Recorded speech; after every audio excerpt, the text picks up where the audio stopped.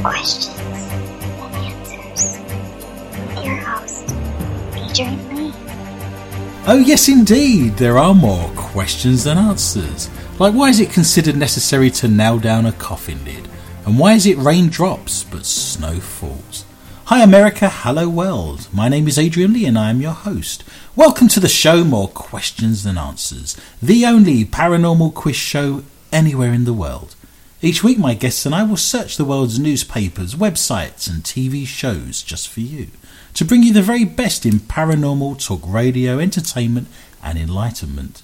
We will then test each other's knowledge of the week's events of the mysterious, strange, supernatural, unusual, bizarre and just plain weird.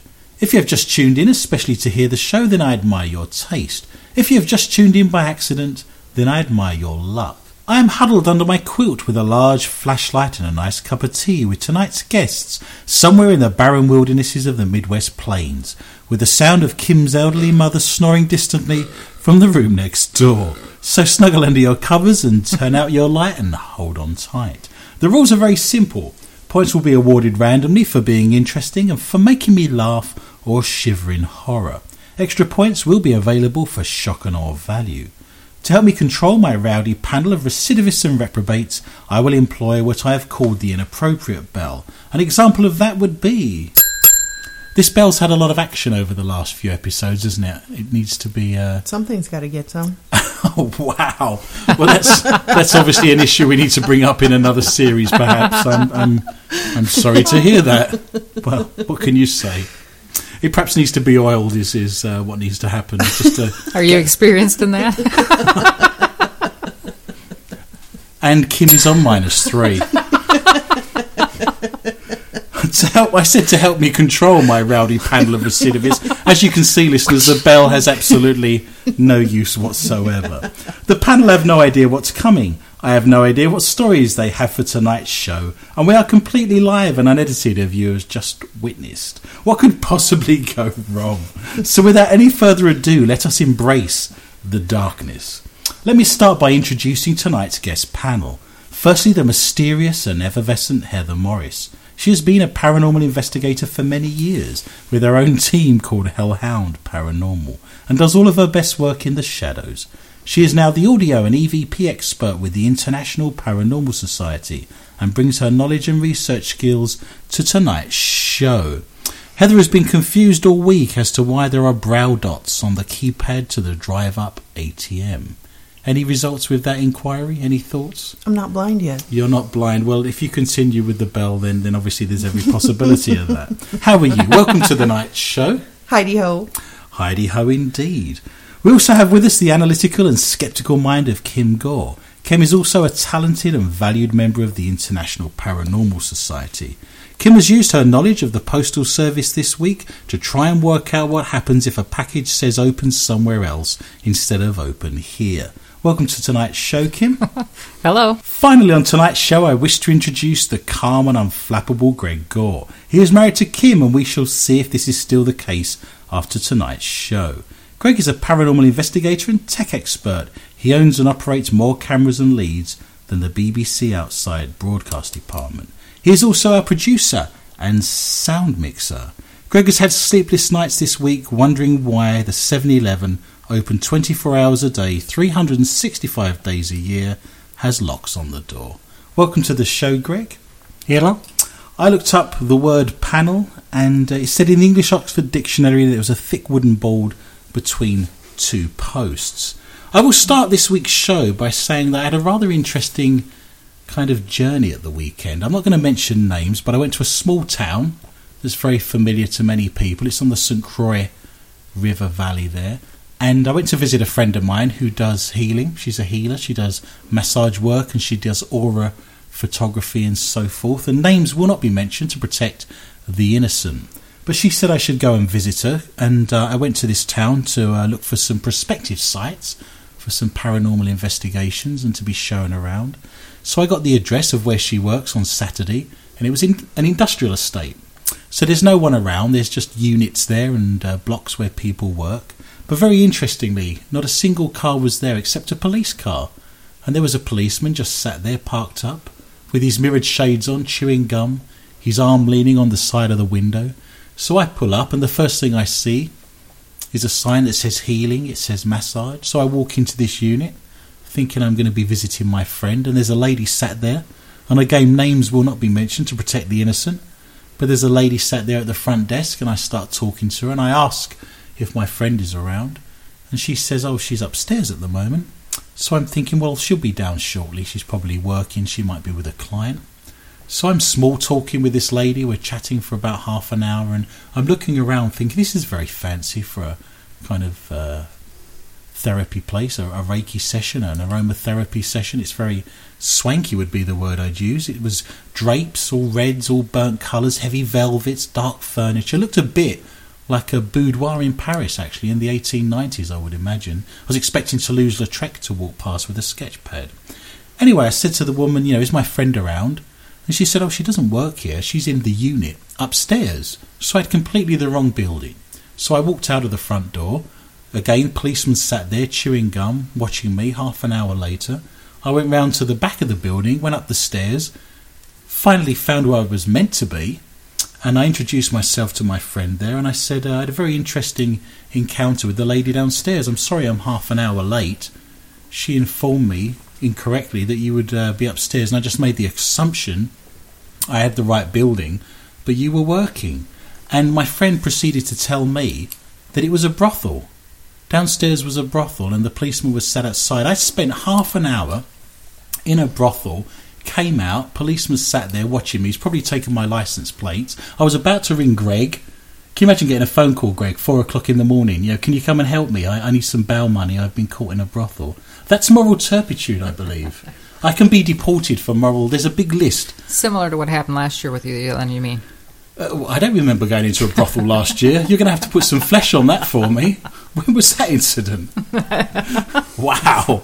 No, I'm going to plead the fifth. I know enough about the American Constitution that I'm now pleading the fifth. But that was my weekend, and I did wonder why the woman was looking at me strangely for half an hour, wondering, at what point I was going to actually ask for some kind of service, I guess. So that was my weekend, wandering around in brothels in the St. Croix River Valley, looking for my friend who is a massage therapist.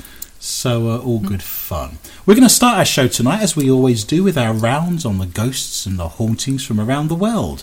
Heather, what are you going to start for me this week? You can go first, because you've had a very successful run over the last few episodes. You've gathered some points. Have I? You don't recall? No. Well, the good Lord giveth and the good Lord taketh away. So you've won many points, but also lost many points. That sounds like Excellent. a Dickens novel. It was the best of times and the worst of times. What have you got for me tonight? Swedish man writes surprisingly short obituary before his death saying, I am dead. That normally does the job for an obituary. Yeah. A Swedish man has decided to write his own obituary before his passing and wanted to keep things simple, asking his local funeral home to use only 3 words to announce his death to the world, namely, I am dead. The 92-year-old Sting Colonel from the city of Trandus died on April 6, but before his demise he instructed the funeral agency to publish the brief, concise, and factually correct obituary accompanied by his name, place, and date of death. Almost makes you want to know the guy, doesn't it? The Swedes are very to the point, aren't they? Scandinavians are. There's no messing around, straight to the point. None of this Minnesota nice business, just, That's what he wanted. That's what he wanted, and that's what he got. Was he being paid by the word? Because if you're I was thinking that. in a newspaper, if you want to advertise in a newspaper, it normally says, $3 a word, for example. I just wondered if there was a... You better start saving up now. What, for my obituary? Are you saying that I talk a lot? Never. According to his son Lars, Colonel Sting felt the short message said all that was needed in such a situation. He was a special man with a lot of humor and a twinkle in his eye. It has helped us to cope with the loss of him, in that he was not scared of death. However, the unusual obituary attracted a lot of media attention, and some people were curious to know more about the man who requested such a modest message. So Colonel's two sons ended up writing a lengthier obit. As it turns out, the man was a pilot, aerospace historian, and transport technician, and he even made it into the Guinness Book of World Records thanks to his comprehensive collection of aviation books. So he has a world record for the most aviation books. Right. I take it all back. I don't want to know him at all. He sounds very boring. Do you know they just fly off the shelves? You know that? Oh. When they're in the shop. The aviation... No, you can't ring my bell. He's dead. I understand that. You can't make fun of him. I have to say that doesn't mean that you're dead, because there's been numerous stories over the course of this season where people have been, claimed to have been dead and are pronounced dead, and then actually fight their way out of body bags and morgues and so forth. To write in an obituary that says I am dead doesn't necessarily have finality about it. Do you see what I'm saying? I would assume that he would be dead if he's in a coffin and they're shipping him off somewhere. Well, I wouldn't say that was the case, really. There's places in Nigeria we've read about where people are in coffins and they suddenly sit bolt upright and everyone goes screaming around the village, like dropping a big box of Whoppers on the floor at Walmart, and everyone just goes in different directions. And that's what the nails in the coffin are for. That's what the nails... You're absolutely right. The coffin lids get nailed down so body snatchers can't easily take the corpse away, I would guess. You're only guessing. Who knew? More questions than answers. Episode 19. We actually have an answer. Make a note of the time. This is fabulous. We're doing very well. You should have points wherever you go, which will be 3 in actuality. Yay, winning. I'm going to go... Well, on the back of the fact no one else has had a go yet. Yeah, you are on 3. But we shall see where we stand at the end of this round. I'm going to go to Britain for my story. It says, amateur ghost hunters claim to have made contact with the spirit of someone called Richard during a séance at a house with connections to Richard III. I will say this before we go any further, that do you know there was a film called The Madness of King George? Do you ever remember that? It was about 15 to 20 years ago. It was called The Madness of King George because originally the film was called George III. And if you know your history, George III was the king that lost the Americas for us, partly on the back of the fact that he did go mad and didn't quite know what he was doing. But do you know why the film wasn't called George III and why it had to be changed? Anyone want to step in and gain some points? There's a silence. Nope. It wasn't called George III because they did some market research and they found out that people in America wouldn't go to see George III because they hadn't seen George I or George II. So it got changed from George III to the Madness of King George. It goes on to say the 12 members of the Haunted Heritage recorded the spooky encounter at Donington Leheath Manor House in Britain, but said they did not want to publicise it at the time due to the furore surrounding the discovery of the remains of the king. Medium Jill Hibbert, 56, from Colville, said the name Richard was especially significant because the group was standing next to the bed in which the Plantagenet monarch was reported to have spent his last night before riding out to meet his end at the Battle of Bosworth in 1485. For those of you that know your Shakespeare, of course, Richard III was the very famous Shakespeare play where at the end he says, my horse, my kingdom for a horse, and then gets cut to lots of little pieces. The audio clip clearly captures a man's voice saying Richard in response to the question, what is your name? The only thing I would add to this is that when there's been a monarch or a queen of England, every person that's then born during that reign gets called that name. Have you any idea how many people were called Victoria during the reign of Queen Victoria? For example, Elizabeth was the most popular name, in the 1950s when she became our monarch in 1953. And I was just wondering, of course, baby George. You just know there's going to be... I want a little George. You want a little baby George? Well, I'll ring up Kate and ask if she'll let you have him. But you just know that every other boy in Britain is now going to be called George. So it comes as no surprise, honestly, if you're in a building that's that old and you get the name Richard come through, because there would have been a lot of people called Richard, I guess, in around the reign of Richard III. His last name Head? That's appallingly bad this early on in the show, and the points you have gained have suddenly disappeared ethereally in a cloud of smoke. I'm melting. You're down to 0. What a fabulous start for you. What have you got for me tonight in the round of ghosts and hauntings, Kim? Scientists find intimate tattoo on 1,300-year-old Egypt mummy. Wow.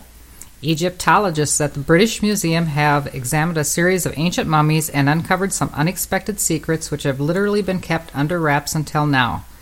8 ancient mummies of Egypt underwent CAT scans at London hospitals, and scientists discovered a tattoo of a man's name on the inner thigh of a 1,300-year-old mummy. 13-year-old mummy. So someone's mother has got the name of someone tattooed on their inner thigh. The female corpse was between the age of 20 to 35. Okay. That's quite old, I suspect, going back in years. Probably. It's not as young as you would think it to be now. Totally wrapped in bandages and often considered figures of terror, Egypt's mummies have long captivated archaeologists and normal people alike. Now 8 mummies are on display at the British Museum in a new exhibition disclosing the human side of the mummies of the Nile. I really like the British Museum. It's free to get into. It's in Holborn, in central London. It's free to get in. It's a fabulous neoclassical building. It's got all the columns and all the marble. It looks just a joy to behold. It's free. Most of the museums, most of the galleries in Britain are free. You know, it's a very kind of socialist attitude of education for the masses, but lottery funding actually pays for a lot of our galleries and museums. You don't have to pay to get into them. So I've spent many a happy hour wandering around the British Museum. But what they do, and from a paranormal perspective it's very interesting, is you can actually book the Egyptology area of the British Museum to do sleepovers. So when I go wandering around the British Museum, and it stays open late, you know, sometimes the galleries are open all night in various parts of the building, but they have sleepovers where you can bring a sleeping bag and they hold parties for children and you can sleep in amongst all the mummies, which I think is quite interesting. But that would be a very interesting paranormal investigation. My sister is an Egyptologist. She studies Egyptology back in Britain and she lectures at Harlow College. She said to me one thing that really interested her, that's quite a recent discovery, is that when they were undoing the bandages of one of the mummies they'd discovered, they found that there was cannabis seeds in amongst all the bandages. And the reason why that was important was the fact that cannabis only comes from South America.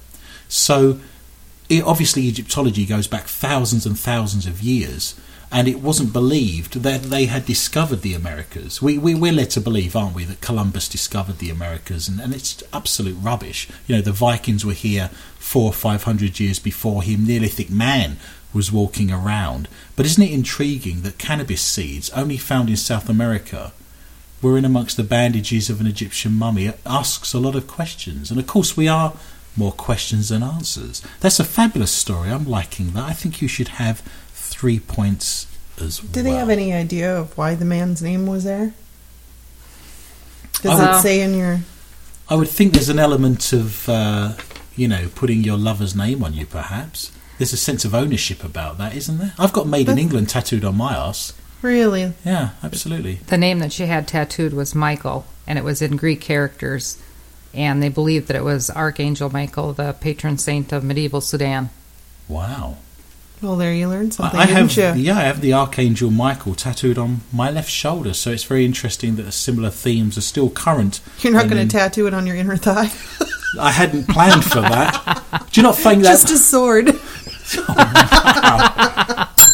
A two-handed broadsword, if you don't mind. You think it's appropriate, do you, for me to get a man's name tattooed on my inner thigh? Is that what you're saying? Who is this Michael? Tell me who this Michael is. So wrong. Okay, Mom. That doesn't say Mum, that says mammoth. I shall move swiftly on. Swiftly on. I have another story here for Ghosts and Hauntings. It's a very short story. It says a 23-year-old woman is in hospital after she allegedly saw spirits whilst trying out a so-called ghost hunting application on her smartphone. The woman, known as Woo... Oh, there we go. There's one now. There's your personality. It's just off to the left. The woman, known only as Wu, from Hubei in China, claimed to have seen spirits around her when she first tried the app. When she went to the cemetery with her parents during the Qing Ming festival, she tried the application again. This time it allegedly showed 3 spirits by her side, leading her to have sleepless nights for 3 days. She had to seek medical treatment in the local hospital. This is really interesting, of course, because those familiar with the paranormal and paranormal investigating will be aware that you can get an app on your phone called Ghost Radar. I believe it was invented and put together by a gentleman called Bill Chappell, and he also does the Ovulus if people are aware of that. But you can upload that to your phone. Can you remember how much that was? Do you remember? It's like $1.99, isn't it? It was free. It was free, was it? So Ghost Radar, it's completely free. You get it on your phone. It shows you a little radar screen, and of course this is complete fantasy. I mean, it's not a tool that you could use in the field as a paranormal investigator. It's a game, I would suggest. A mobile phone doesn't have the capability of utilising those things, I guess. But it shows a little radar screen, and occasionally little blips come in that are meant to be ghosts. But this lady was so spooked by this, she's actually spent time in hospital on the back of this. So just be aware of what you wish for, I guess. We are at the end of that round. Greg is on a resplendent 3 for getting his sonar in working order this week. I have 2 points, Heather is back to 0, and Kim is on 3. So it is all to play for as we go running with the Bigfoots and swimming with the Loch Ness Monster into the UFOs and cryptozoology round. What have you got for us tonight, Heather? I'll start with you again. Green men, hairy beasties, what have we got? The headmaster is accused of owning goblins, and he's pressured to leave the school. That's green men, isn't it? Yeah. Villagers in Dungamuzi area in Lepain are demanding the transfer of the secondary school headmaster, Mr. Peter Moyo, whom they accuse of owning goblins that have been terrorizing pupils and teaching staff at the school. Where were these goblins when I was at school? I was a teacher. I could have done with You're that. one of the goblins. Great. Just go into the paper store with that goblin and he won't be misbehaving again.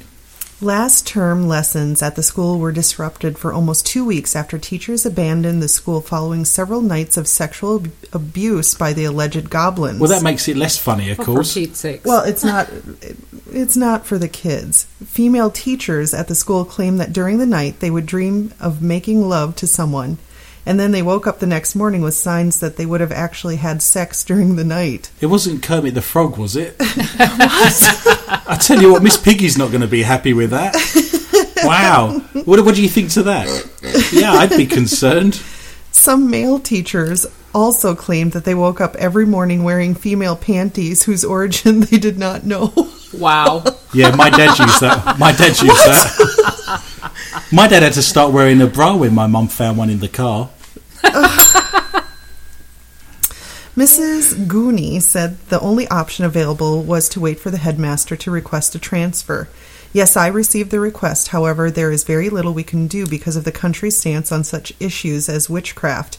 We can't transfer the headmaster on the basis of witchcraft accusations. The law doesn't allow us to do so.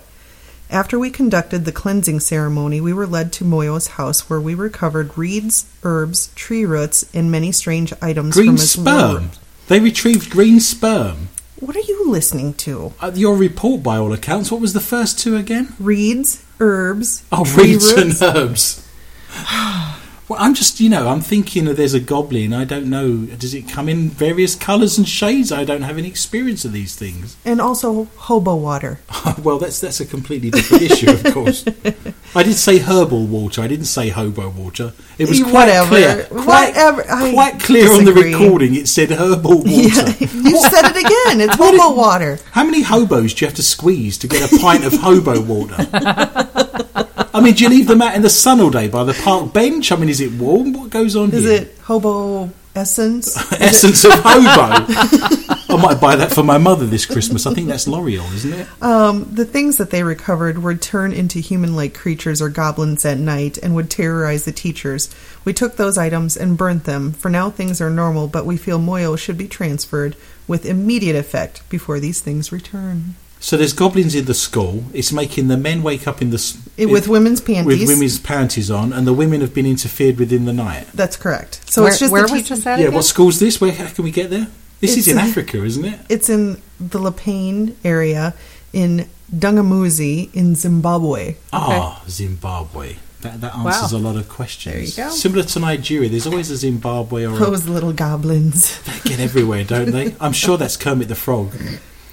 I can just see Kermit the Frog in bed now, with a couple of hookers and snorting cocaine, and Miss Piggy at home with her dinner waiting for him, and Can't find her underwear. can't find her underwear. What's a pig's underwear look like? I mean, they've got more than 2 nipples, haven't they? A bra's going to We're have... not going to get into the nipple debate. To be fair, we've never discussed a pig's nipples, to be fair. That is new territory for us. Wow. Can you imagine coming home and smelling a bacon and the wife having to ask? It's remarkable. Just stop now, it's easier.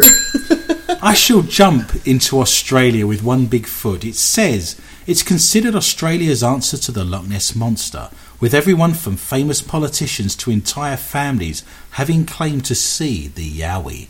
Have you heard of a Yowie before? No, I've had a Yowie before. You I can- put a Band-Aid on it. You'll be getting one shortly. Now Yowie hunter Rex Gilroy believes he has found evidence that proves North America's Bigfoot is a distant relative of the Australian bush monster. That's a little unfair on Bush Nicole Kingman, monster. isn't it? The Blue Mountains resident, an author of several books on the subject, says he has identified 4 different species of the Yowie, which are a subspecies of Homo erectus. Ever seen a Homo erectus, Greg? No, I have not. The night is still young. I'm going to cop flack for saying that, he says, but it's true and I have evidence to prove it. Gilroy has been investigating... There we go. There's a Yowie that's trod on a Lego brick. There's nothing more painful, is there, than treading on a Lego brick? On a Yowie. On a Yowie. Gilroy has been investigating and documenting evidence of what he's called a Bigfoot of the bush for 63 years and said reported sightings go as far back as Aboriginal times. The reason so many hunters have tried and failed is because they are looking for a big, hairy monster that doesn't exist, said Gilroy, who is one of the dozens of experts speaking at the Paranormal Convention Paracon, Australia, in May. There's a pattern throughout all of Australia where the Aboriginals used to refer to it as the hairy man, which meant a hairy man or hairy woman.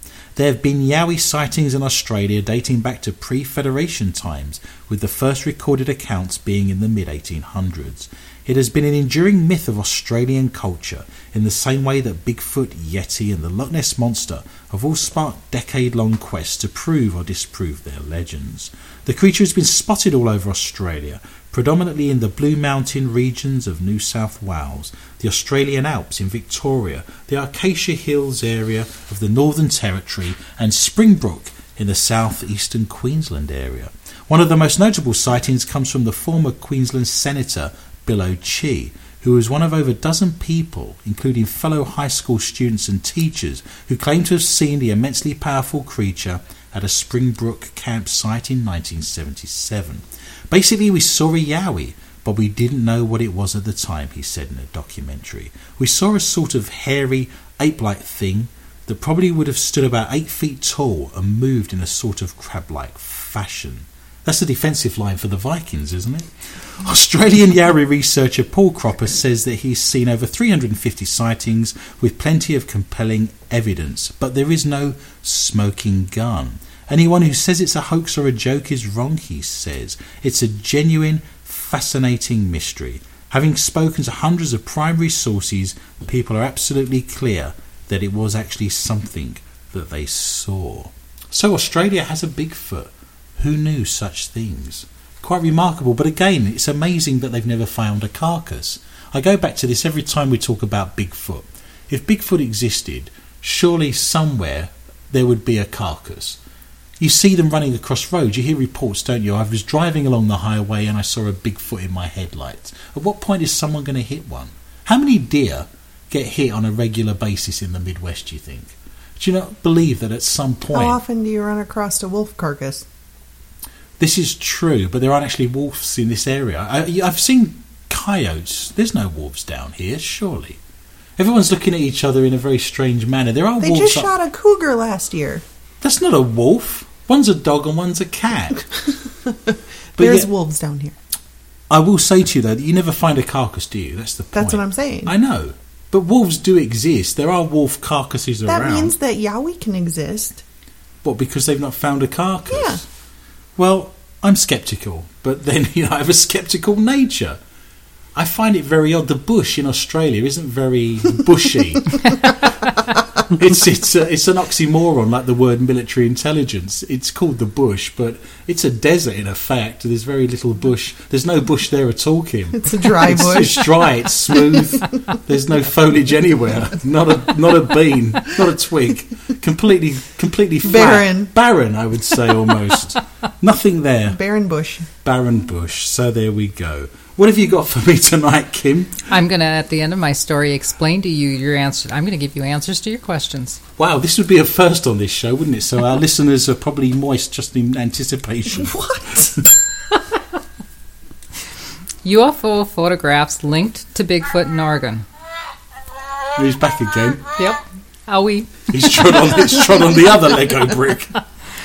The strange insect activity, lights in the sky, and the subsequent evidence 2 witnesses gathered in the fall of 2012 in southern Oregon suggests a possible link between Bigfoot and UFO activity. According to the couple, they were driving home near dusk on a road next to Fish Lake, where researcher Eugene and his son had recorded a Bigfoot call the day before when they noticed swarms of black streaks in the sky. How do you call a Bigfoot? What do you call a Bigfoot? How do you call it? Well, it depends what his name is. Like, hi, Colin. Colin. Wasn't that a... Colin. That was a reindeer. Colin. Are you going to stop? Colin. Oh, it's not Colin, it's Dave. Colin. What do you mean? Your Tourette's is acting up tonight. No, this is florets. I shout out things like cauliflower, broccoli, Colin. I'm sorry. That was one of Santa's reindeer, I thought. I do think that name did. You can have more than one person called Colin. It's not a person. You said reindeer. It's a reindeer. My apologies to all reindeers out there. You aren't people. Named Colin. Don't write to me. Write to Heather at mqta@rocketmail.com. Like a reindeer could write. They haven't even got posable thumbs. Just outrageous, ridiculous. Who's thinking this stuff? Kim, do continue. There's a story in there. Colin! Talking about the swarms and the black streaks in the sky. You've had black streaks. He says, I didn't hear a sound, and I know that they weren't bees or locusts. We thought they were mosquitoes, the woman reported to MUFON. After the observers watched the insects produce a line that took 7 miles of the road, they decided to pull over and take pictures of the event. You can see in the first photo that there was one light in the sky, or what appeared to be a light in the sky at the time of the photograph. Then she says, aware of something invisible that she could feel was behind them, she turned to take a photograph of an empty space, resulting in photograph number 3, and without a doubt the most interesting of the set. I couldn't see anything, but found it compelling to take the photograph. I put it on my computer and saw orbs traveling in the beam that the IR on my camera captured. Insects are known for being able to sense heat in order to hunt their prey. This would possibly explain why the insects seemed attracted to the beam of light invisible to human eyes. A paranormal school of thought proposes the interdimensional hypothesis, which suggests these visitations could be part of entities traveling through different layers of reality or dimensions, or even simpler, Bigfoot being used by extraterrestrial beings as a tool to explore planet Earth using light beams to teletransport the elusive creature. Wow, that's a stretch, isn't it? I like the idea that if it could go both ways. Imagine there's portals where a Bigfoot could be put on Earth to do some sort of exploring. Wouldn't it be great if in the opposite direction there goes like a cow? So suddenly this cow sat chewing grass, and all of a sudden... And that cow is reporting back many important things to us. Yes. And everyone thinks it's just sat there ruminating, but in actuality, it's going out there on behalf of mankind and actually observing in its capacity as a ruminant to bring back important information about foreign places. Or it could just be taken by surprise. That's where mad cow disease came from. There you go, foreign planets. There are indeed more questions than answers. When's Mummy coming home? Mummy just disappeared. Mummy's on Mars at the moment, chewing, looking, so recording. So Bigfoot's an ambassador? I believe so. Investigator. An investigator. On behalf of Martians and aliens all over the world. And they sent that? Well, just because it's hairy doesn't mean, you can't... Go on, then. Adrian sat quietly thinking about his next statement. Why am I talking about myself in the third person, he's thinking. Colin! I find that very odd. You said that was going to answer a lot of questions, didn't you? You barely scratched the surface for me. I like the idea that all these insects could suddenly appear in such a long swarm. Wouldn't it be great if they could actually write something out? Like, help me. Do you know? Will you marry me? Well, Tina the stick insect has like hired all of her friends, the mosquitoes, to put a sign in the sky, and her boyfriend's out in the bush, and the barren bush. The barren is it. If you have insects, in the barren bush wanting to get married, then this would be the way to go. Do you know aeroplanes fly?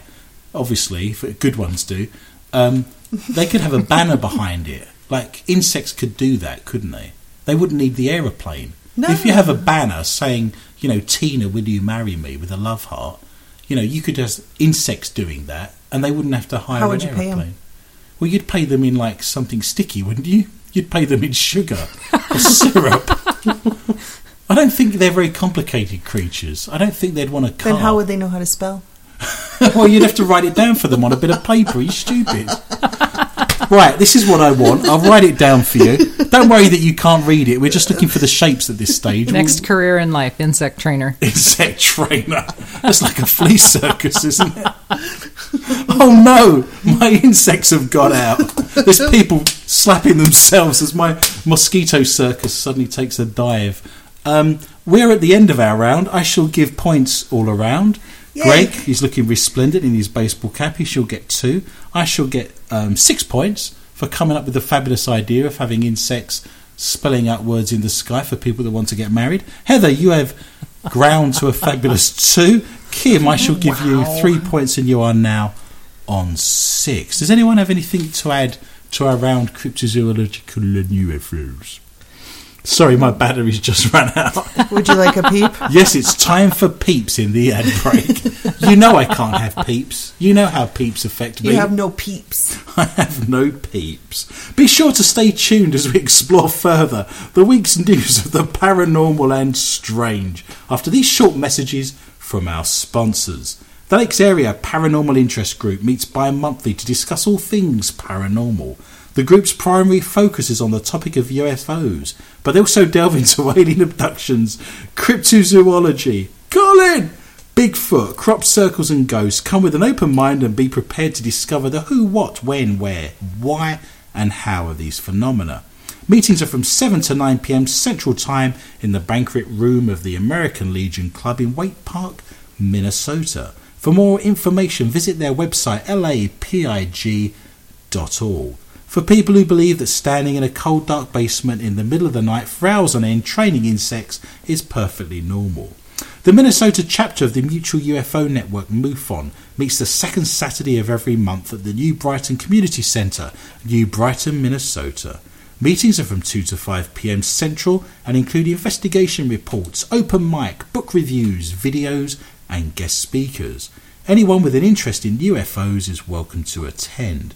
For anyone who has experienced a UFO sighting or knows someone who has, this is the place to be. Meeting agendas, driving directions and tons of UFO information can be found at mnmufon.org.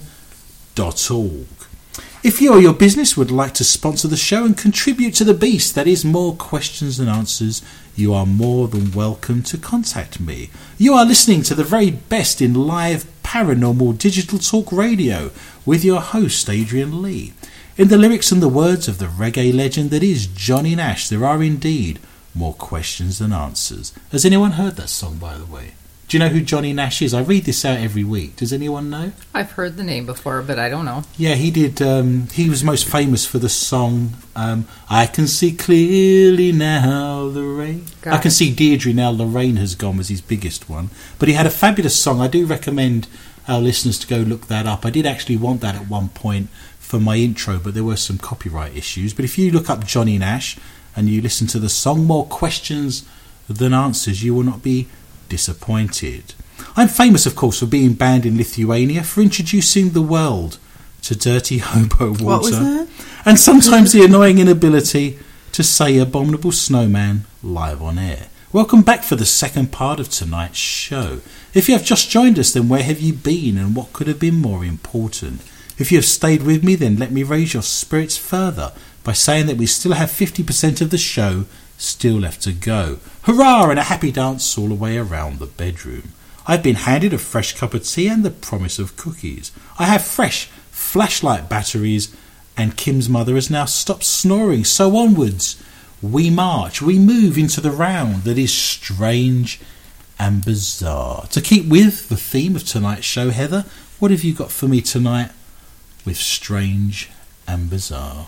What time is it? I have absolutely no idea. The sun has gone down and I can no longer see the stars. Do you have a watch? Is it hammer time? No. But do you have a watch? Not on me. Not on you? Where is this going? This is going to be some really bad joke that you're going to lose points over, so I would consider what your next sentence... I was just going with your massage that you had. Man's missing $35,000 Rolex recovered from a masseuse's vagina. Wow. Did she say, can you take your ring off? That's really painful. Wow.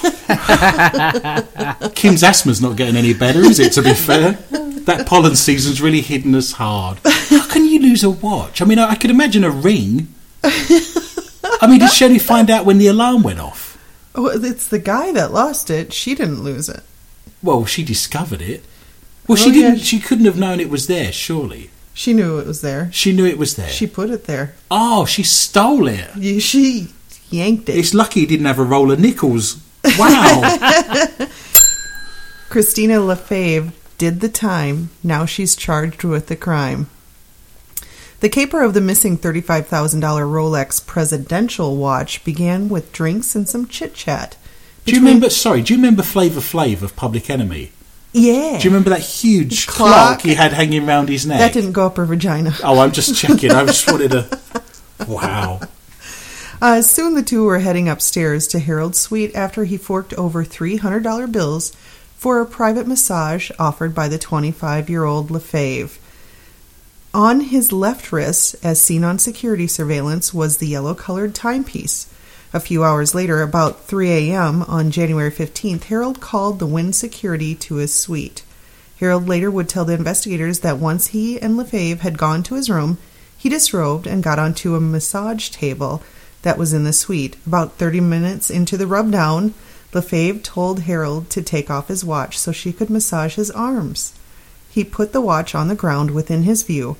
5 to 7 minutes later, it was gone. How did he know it was 5 to 7 minutes later with his watch gone? It was just a guess. At that point, it was an estimation, wasn't it? That's all it took. In 7 minutes and 34 seconds, his watch disappeared. That's right. Lefebvre steadfastly denied any wrongdoing, so 2 Metro officers combed the suite for the watch, to no avail. Did that leave them other avenues to explore? It did. Were police looking into it? There was one place they hadn't looked. Lefebvre finally admitted where the watch was, the police said. She was taken to University Medical Center where she was in pain. A search warrant was signed and an x-ray was taken of Lefebvre's midsection. Prior to medical staff assisting Lefebvre with the removal of the watch, she admitted to them that she had stolen the watch and concealed the item in her vagina.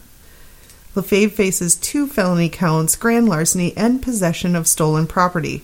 It's not known whether the watch was returned to its owner or remains in evidence in the vault at the police station. Did he get his car keys back? I wonder if you Is that not incredible? I love that. It's a good story. I'm just wondering if you walk very fast, all the cars in the car park suddenly start beeping and doors fly open. And... With a Do watch? they have?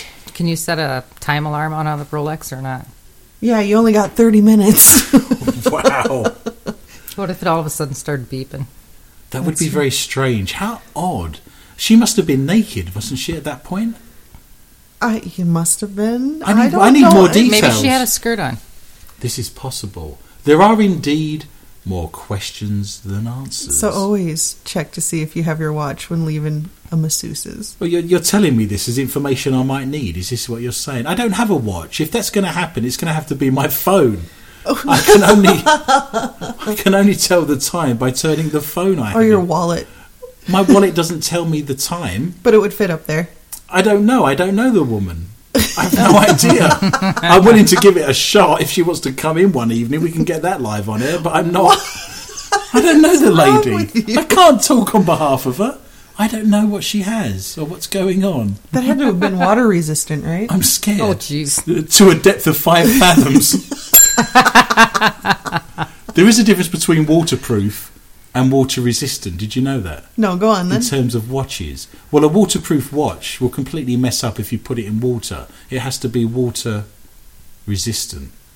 There is a difference. It's the way in which things are worded for advertisements and commercials and so forth. It's like the difference between flammable and inflammable. I mean, they're the same thing, aren't they? It's very confusing because if a word has in front of it, like it's appropriate or it's inappropriate, it means the opposite. But with flammable, for example, what's the difference between flammable and inflammable? It's the same thing, isn't it? I don't know. There's a lot of blank faces. I think I read that it was for foreigners that don't know English very well and would make the assumption that if something is inflammable, because it has the in front of it, they would assume, based on the rest of the English language, like the word inappropriate in my example, that it was okay to smoke around it and to kind of, leave it unattended and so forth, when in actual fact they've made flammable and inflammable the same, so there isn't a confusion over what's going to ignite and what isn't. But there is more research to be done in this area. It is very true. I do like etymology, which isn't, of course, the collection of insects. That's entomology. Kim, what have you got for me in the round of the strange and the bizarre? Woman drives car into church, stabs husband, and claims he was worshipping NASCAR. Oh, it's just a normal Sunday night. Yep. Fabulous, in and out the pews. Did you know the way... do you know that's not the aisle? Are you aware... Do you know when you take a woman up the aisle? Are you aware of this, Greg?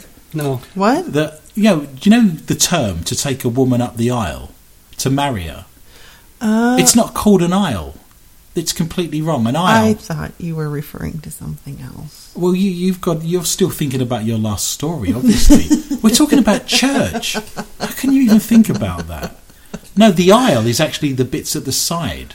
The thing that goes up and down the middle is the central passage. So you're actually taking a woman up the central passage. You're not taking up the aisle at all. That makes it all the better. Yeah, Thank so you. I thought I'd clarify that for everybody. Sorry, do continue. NASCAR. NASCAR, of course, is like flushing M&Ms down the toilet and watching all the colours go round, isn't it? Or is it just me? Does it flush left or right? It's me. Okay. Do you know why the flush on the toilet is always on the left-hand side when actually everyone's right-handed? No. No, I don't want people to go now and look at their toilets, but if you go to the toilet, the handle's always on the left, and yet everyone, apart from a few odd people, are right-handed. Okay, I think it goes back to the days when you used to have the cistern up high to create the water pressure, and you'd have a chain, and I think you'd pull the chain whilst you were sat on the toilet, in which case that would be your right hand. But now... let's go around the table. Do you flush the toilet while you're sitting down, or do you get up and then flush it? Heather, where are you on this? Are you a sitter or are you a stander? When would you flush it? I'm a stander, but I have a theory on that. You're ambidextrous. You can do nothing with both hands. Yes. Well, if men would use their one hand to use the restroom, you don't want that same hand touching I the can't plunger. I can't talk on behalf of Greg, but I think we use both hands. This is where we are. Is that right, Greg? Only dreamers do that. Okay. So you hold it, Greg. You're closest. If you have your junk in one hand, you want to be able to flush with the other hand and not have your junk juice on. I'm sorry. Is that some sort of new promotion from Subway? Get a foot long with some junk juice. Wow. Greg can't even wait to leave the studio. I can't even use that waste paper basket anymore. You're going to have to throw that away. I don't think so. Let me get this right. The flush on a cistern is on the left-hand side, yes, because you believe that most men are right-handed and would hold their bits, yes, whilst going to the bathroom. Yes. And so if they do it left-handed, they haven't got their junk juice on it. That's the good right. old JJ. Anything else you'd like to furnish with us? Any other theories? No, that pretty much seals it, doesn't it? No, it doesn't. Why? So you didn't tell me. Are you a stander-upper or a sitter-down when you're going for the flush? Well, that's just uncomfortable to try to turn around and flush it when you're sitting down. That's what I'm saying. That's so why it would be standing. So it should, in theory, be on the right. Should. There goes Heather's No, it broadcasting career. shouldn't, because you'd get your junk juice on it then.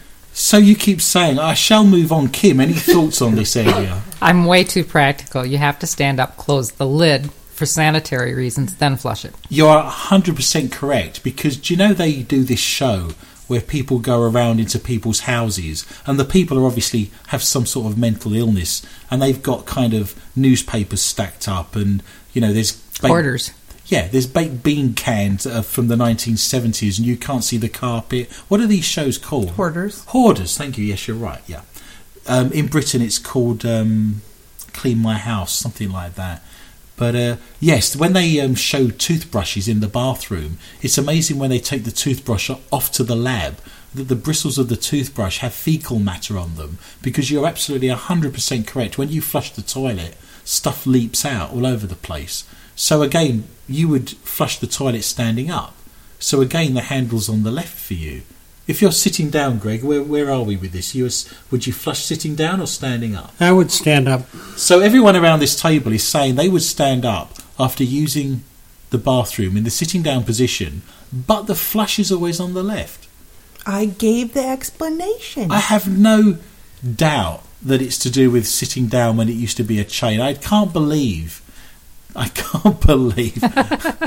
We'll go with your theory then. The flush is on the left-hand side of a cistern because men use their right hand and they don't want to get junk juice on the handle. Let's go with that. I'm sure there's points in there somewhere, but for the life of me, I can't find them. Kim, was there a story in there? I think there was. Excellent. NASCAR, wasn't it? Yes. A 911 recording reveals the frantic moments a husband called for help after Churchill, Tennessee police say his wife crashed her car into a Hawkins County church, claiming God told her to do it. Moments later, police say she stabbed her husband. Oh. Stephanie Hammond is charged with attempted first-degree murder and felony vandalism. Hammond told Church Hill police she was angry because her husband was worshiping the NASCAR race at Bristol. Church police. Get down and pray and no one gets hurt. Churchill police released a photo of the damage left behind after investigators say Stephanie crashed her car through the doors of Providence Church. Can you imagine the pastor saying, God, we're here for Easter, just give us a sign, any sign, something from God, something we can recognise to prove our faith to you, just anything at all, just something we can recognise. And then a 1977 Plymouth comes charging through the nave. Amazing, isn't it? It's incredible. It's a gift. The husband says, I don't know what's gotten into my wife. She went and wrecked her car into the church down here. Then he sighs. I don't know what's wrong with her. Then he left. He pulled the knife from his chest. I got a kick out of all this. He gets stabbed regularly, I would think. Returned to his apartment at the Landings on Silver Lake Road, which is across the street from the church, and waited on police and emergency workers to arrive. Stabbed in a church. Wow. And his wife is in jail, no bond. I'm not surprised. She sounds very odd indeed. So there's always someone worse off than yourself, of course. So just be aware, when you're in church, perhaps sitting at the front would in fact be the way to go, rather than the people that sneak in and sit at the back. I've got a story here for the strange and the bizarre, because nothing that's gone before this, of course, has been in any way, shape or form strange and bizarre, of course. Residents of a small town in Nigeria have fled in panic after a chicken began talking in Arabic before being slaughtered, police said. Isn't it amazing that we discover a talking chicken and the first thing we do is kill it? It's like those people that go hunting for Bigfoot. I want to prove that Bigfoot exists, and the first thing I'm going to do is shoot it, of course. It was probably shot because it was talking Arabic, I would suggest. Borno State Police said that the incident of the talking chicken occurred at a local market. I'm just taking its statement. Could you say that again, sir? There we go. And at what time was that? What time? Really? And what happened then? The man came in with a knife, was it? He had a knife. Wow. So what happened after they came in with the knife? Well, you couldn't get out. And then what happened? And then they attacked you. They took your feathers. Then what happened? Oh, Greg's, yay! Greg's run out. Happy days. Greg's just improvising now and he's showing off. This took place in a local market in Mqta. Residents living near the Wadata market fled as the news of the talking chicken spread like fire.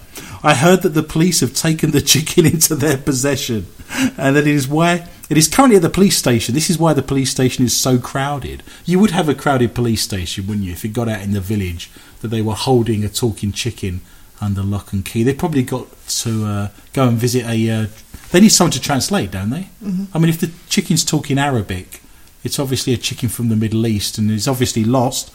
If it's in Western Africa, I would suggest. Everyone wants to see the chicken talk, a woman said.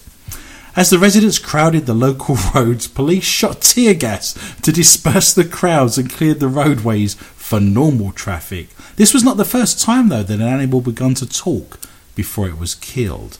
Zalman Rosen and his worker, Louis Navarro of New York, said they were about to kill a fish when it began shouting at them. It said, "Watch out, and the end is coming," Rosen said. It tasted really good with tartar sauce and a plate of chips. Rosen admitted that in a state of panic, he tried to kill the fish, injuring himself in the process, and ended up in hospital. I wonder if the fish was battered. Which section of the hospital? It doesn't quite say. Where is there a joke looming? I'm wondering if it was the psych ward. Rather than the fish battery section that you read so much about. The fish was finally killed by Navilo and then sold. So they sold the talking fish. If anyone has a talking animal, please be sure What was the not old to kill movie? it. Charlotte. No, Mr. Flippet. What? Jaws? No, Jaws didn't talk. He just Chicken Run? Mr. Ed?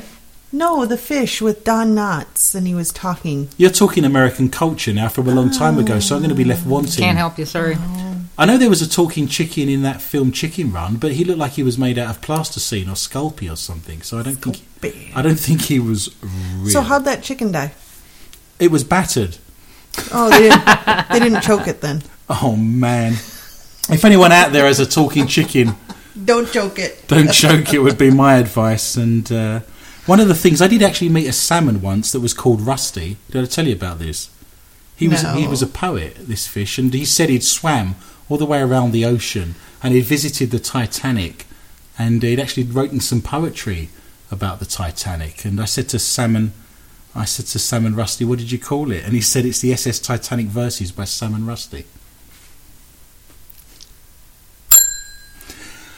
An understanding of world knowledge of culture and books would probably be something that would help me at this stage in time. Does anyone have any more stories on the strange and the bizarre? No, we shall move on. There's points to be had. This is our final round because this hasn't been mentioned already, has it? But this is not for your mother. So despite the fact that we've been talking about chickens and lost Rolex watches and brothels, this is actually the part of the show that your mother now has to leave the building. So if you can wake your mother up, Kim, and just push her into the room next door, that'd be fabulous. And make her a cup of tea. If there's any minors in the room, if there's any young children, people that are easily offended, any Baptists out there, you just make sure they're in a different room and controversial. And we shall continue with this round, Not For Your Mother. Who would like to start? I think I'll jump straight in, actually. This is a story. It continues our fish round, of course, which is fabulous, a good segue. It says, Bjorn Freeland was gutting a large cod he'd caught when he felt a big lump in its belly. When was the last time you had that experience, Kim? It's been a while. I know. I'm sorry. Anything you'd like to say at this stage, Greg? No. Okay, we shall move on.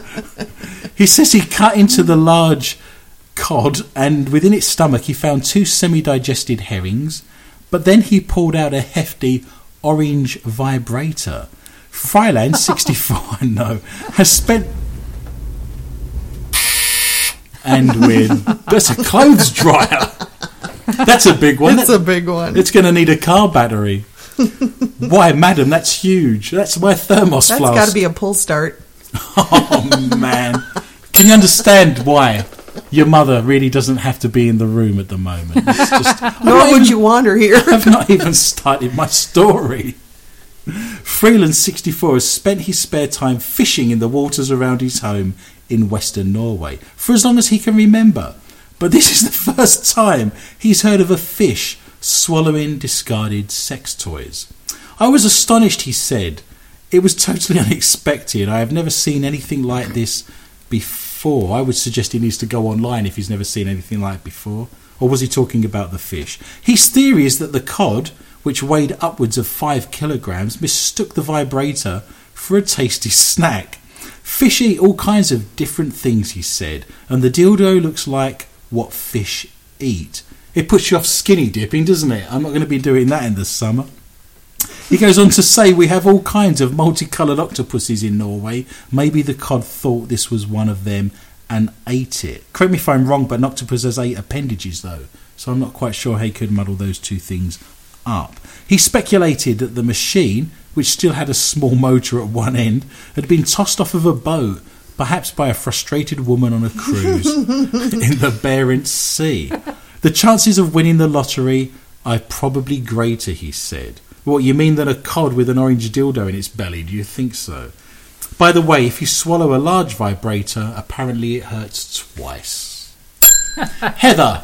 I just want to say one thing. I saw that picture. I know what that model is.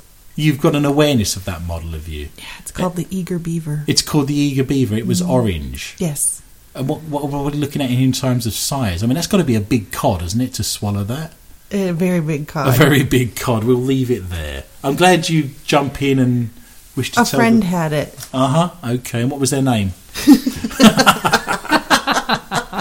Heather, what have you got for me in the round of Not For Your Mother? An arousing taste. Viagra dosed ice cream flavor created. Viagra ice cream? Yes. Where do you rub it? Where does the flake go? Does it come with a cornet? A what? Are these all British things? You ask for an ice cream, you get an ice cream cornet. What do you call it over here? A cone. You call it a cone. What are you thinking? It doesn't come with a cone. Maybe. Charlie Francis of Lick Me, I'm Delicious, is no stranger to making unique flavors of ice cream, from raspberry mojito, dark port, and Stilton to roast beef and horseradish. Does Viagra have a flavour, Greg? I don't think so. Okay. But recently, upon special request from an A-list celebrity client, Francis created an even stranger variation, Viagra-dosed ice cream. It's all very secretive. We've had to sign a confidentiality agreement, so I can't reveal the name of the client, said Francis in a press statement. All I'm allowed to say is that for a party, that they were very happy with the end result. According to the makers, the Viagra-laced ice cream has appropriately been named the Arousal, and each scoop of ice cream contains 25 milligrams Viagra dose. Viagra is properly known as sildenafil. I've been there on my holidays. That's one of the Greek islands. And it is used to treat male sexual function problems. As for the exact taste of the ice cream makers add... Blueberries. No. Oh! Raspberries? I don't know. Yeah, it's a cherry. And put some cream on top. The ice cream makers add that it is flavored with bubbly champagne. Doesn't that get up your nose? I always find the bubbles of champagne go up my nose. Perhaps I shouldn't have said that live on air. Probably not. No. Champagne's a very odd beast because it was originally invented because all of the stuff that was left over and the worst grapes just tasted so bad they were going to throw them away. So it's actually a byproduct. All the worst grapes were then used to make champagne, and they put fizz in it to hide the taste. So originally, ironically, the worst grapes and all the stuff that was due to be thrown away then got used to make the champagne with. So very strange and very bizarre. So is that coming to Dairy Queen soon? We have some downstairs. What, Dairy Queen? Or Viagra flavoured ice cream? What are we doing here? And that's the end of tonight's show. Thank you for listening. Oh, there we go. You're really having problems with your hay fever there, aren't you? That's a real... You need to get that looked at. My mother got a phone call like that once. The phone rang. There was a guy on the other end. It started out in that manner, and subsequently the man on the other end of the phone said to my mum, "I bet you can't guess what I've got in my right hand." And my mum said, "If you've only got it in one hand, I'm not interested," and put the phone down. We never got any more of those calls, quite bizarrely. Kim, what have you got for me tonight in Not For Your Mother? Bearing in mind your mother is next door and the walls are very thin. Mosca energy drink banned in Australia for giving men an erection. What is it with you two? Ice cream, drinks, is nothing safe? Oh, here we go again. Should I say this next sentence the way Adrian would, or should I read it correctly? And Kim is on -3. It is the herbal energy drink. Herbal. Hobo? It's the hobo energy It's the drink. hobo. Can you imagine if you had a hobo energy drink? There'd be just vagrants and tramps running around at high speed. There'd just be a blur of newspapers and flies and brown bottles, and it would just be a terrible... You could go to the park and it'd be just a blur of vagrants running around. In fact, you wouldn't see them. You'd get a blur of brown, a couple of flies following them like Pigpen from Peanuts, and then you'd get the faint whiff of, Jack Daniels in the air. I'm just saying, you could have them in the Olympics. What if we had vagrants lined up on an Olympic line? You've got the 100 yards drunk dash. The gun goes off, and then all these old men run in different directions. He's the first one to get over the line on his hands and knees. My dad was walking home from the pub one night, and someone trod on his fingers. That is true. I found him in the front yard. I had to bring him in. My mother doesn't know about that. But You've had pop tonight, haven't you? I've had some peeps. It has happened. Kim, energy drinks that give erections. Australian authorities are warning that Mqta may not provide the happy ending consumers are hoping for. You have to give your watch up for that. The Therapeutic Goods Administration is warning of the stiff side effects of drinking Mqta after it was found to include ingredients used in the treatment of erectile dysfunction. Do you know how they discovered the chemicals for this? For erections? Yeah. No. They come from spider bites. There's certain spiders that have such bizarre toxins in their fangs that if you get bitten by certain spiders in Australia, one of the side effects of that is to get an erection. So, you run into the hospital looking for an anti-venom and, everything's before you, I guess. But there are toxins in spider venom that cause erections, and so they discovered the chemicals that were in that, allowing that to happen. So that was quite a bizarre... You're looking at me as if I'm mad. You've never heard of spider venom causing erections? No, never. No. Just me, then? Just you. Well, you do know that I have a love of arachnids and all things spider-related. I thought you were going to say a love of erections. Yes, not only have I got Michael tattooed on my inner thigh, I also have a love of erections. Of course I do. I have a huge collection. Erection. No! Well, I only wanted a bowl of ice cream. Look what's happened. Where's my lawyer? I just wanted a nice relaxing ice cream on the beach. And then my hay fever started up, and then, it's appalling. You can't, unless you're living on a diet of crackers and water, how do you avoid these things? You could live in Australia, be bitten by a spider, go for an ice cream, have a fizzy drink, and before you know where you are, you have a place to put your towel. You're a danger to shipping. It's true. I'm just saying, it could Tripod. It could be problematic. Where were we going with this? I'm sorry. While some might not consider this an undesirable side effect, a safety advisory released yesterday warns that the drink poses a serious risk to your health and should not be taken. We are devastated to have found that the overseas OEM supplier for Mqta Energy for adults had included an undeclared ingredient, vardenafil. Sugar. I bet it was sugar, fructose.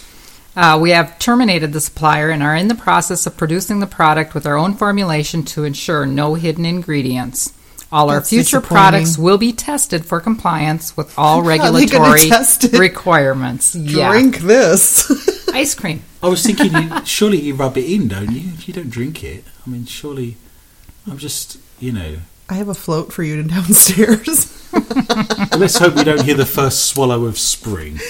Fantastic. I shall move swiftly on. I'm in New York at the moment. It says a New York nursing home is being sued after strippers were allegedly hired on a regular basis to cheer up elderly female residents. The son of one resident is suing the East Neck Nursing Centre in West Babylon, Long Island. He hated his mother. Well, I don't think he did necessarily. If he's suing to have him not perform... Yes, but the mother's not suing them, is she? That's what I'm saying. He hated his mother. Oh, I hadn't worked that out. Yeah. If you was in your 90s in a nursing home, I mean, would you want that jiggly in front of your face? I mean, is that... Absolutely. Okay. It's like a lure. It's like a lure. God. Let's hope it's not a cod.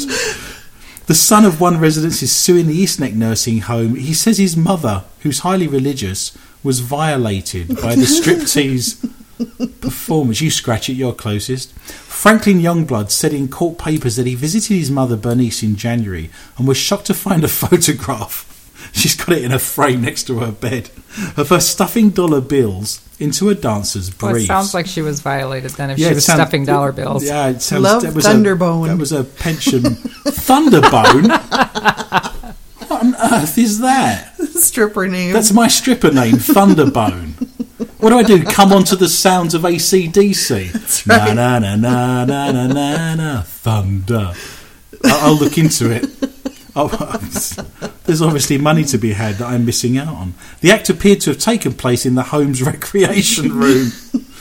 They still had the pool table out, which was good because he potted the purple in the top left-hand pocket. With other residents looking on. Apparently she nearly had a stroke, but she couldn't quite reach. Oh, it's a joy to be alive. You do know that all old folks' homes have a program called Bone Builders. Do they really? Yes. Wow, I'm learning so many things tonight. Plaintiff Bernice Youngblood was placed in apprehension of imminent offensive physical harm. Imminent. As she was confused and bewildered as to why a muscular, almost nude man was approaching her and placing his body and limbs all over her. She was bewildered. The lawsuit said hiring male strippers to perform for the defendant's nursing home patients was a serial occurrence. Youngblood's lawyer, John Ray, said Bernice Youngblood had lived 85 years as a traditional Baptist, hard-working lady, and now she's been defiled. Will be seeking at least $1 million. A nurse allegedly told Youngblood that the strippers had been hired in good faith as an entertainment event, but the suite alleges that the vile performance was staged all for the first pleasure and enjoyment of the staff. So apparently there wasn't a dry eye in the house. Just for the record, Greg, find out the name of that place. That's where I want to end up. There you go. Okay. And I'll get you a lot of dollar bills. When's your mother's birthday, by the way? January. January. Oh, he's been and gone. You better practice your act. To the tune of AC/DC's Thunderstruck. Yes, I shall practice all summer long with a cardboard cutout of your mother just to give me the full... Your mother doesn't listen to this show, does she? Only when I tell her to. Okay. Usually when you mention her, I make sure and tell her to listen. She won't be giving you any more stew. Fantastic. I really like Kim's mother's stew as well. It's fabulous. Well, all good things come to an end, so let us look at tonight's scores, like I've been keeping count. In last place, the K2 meter with the dead battery goes to Heather. You are on a remarkable... Well, you lost so many points, you see. How'd that happen? Well, go back and listen to the archives and you'll get a good idea. And in first place with a $33,000 IR camera as their first prize, it's me. I have a resplendent 6. Who knew such things could happen? What on earth have you got there? What?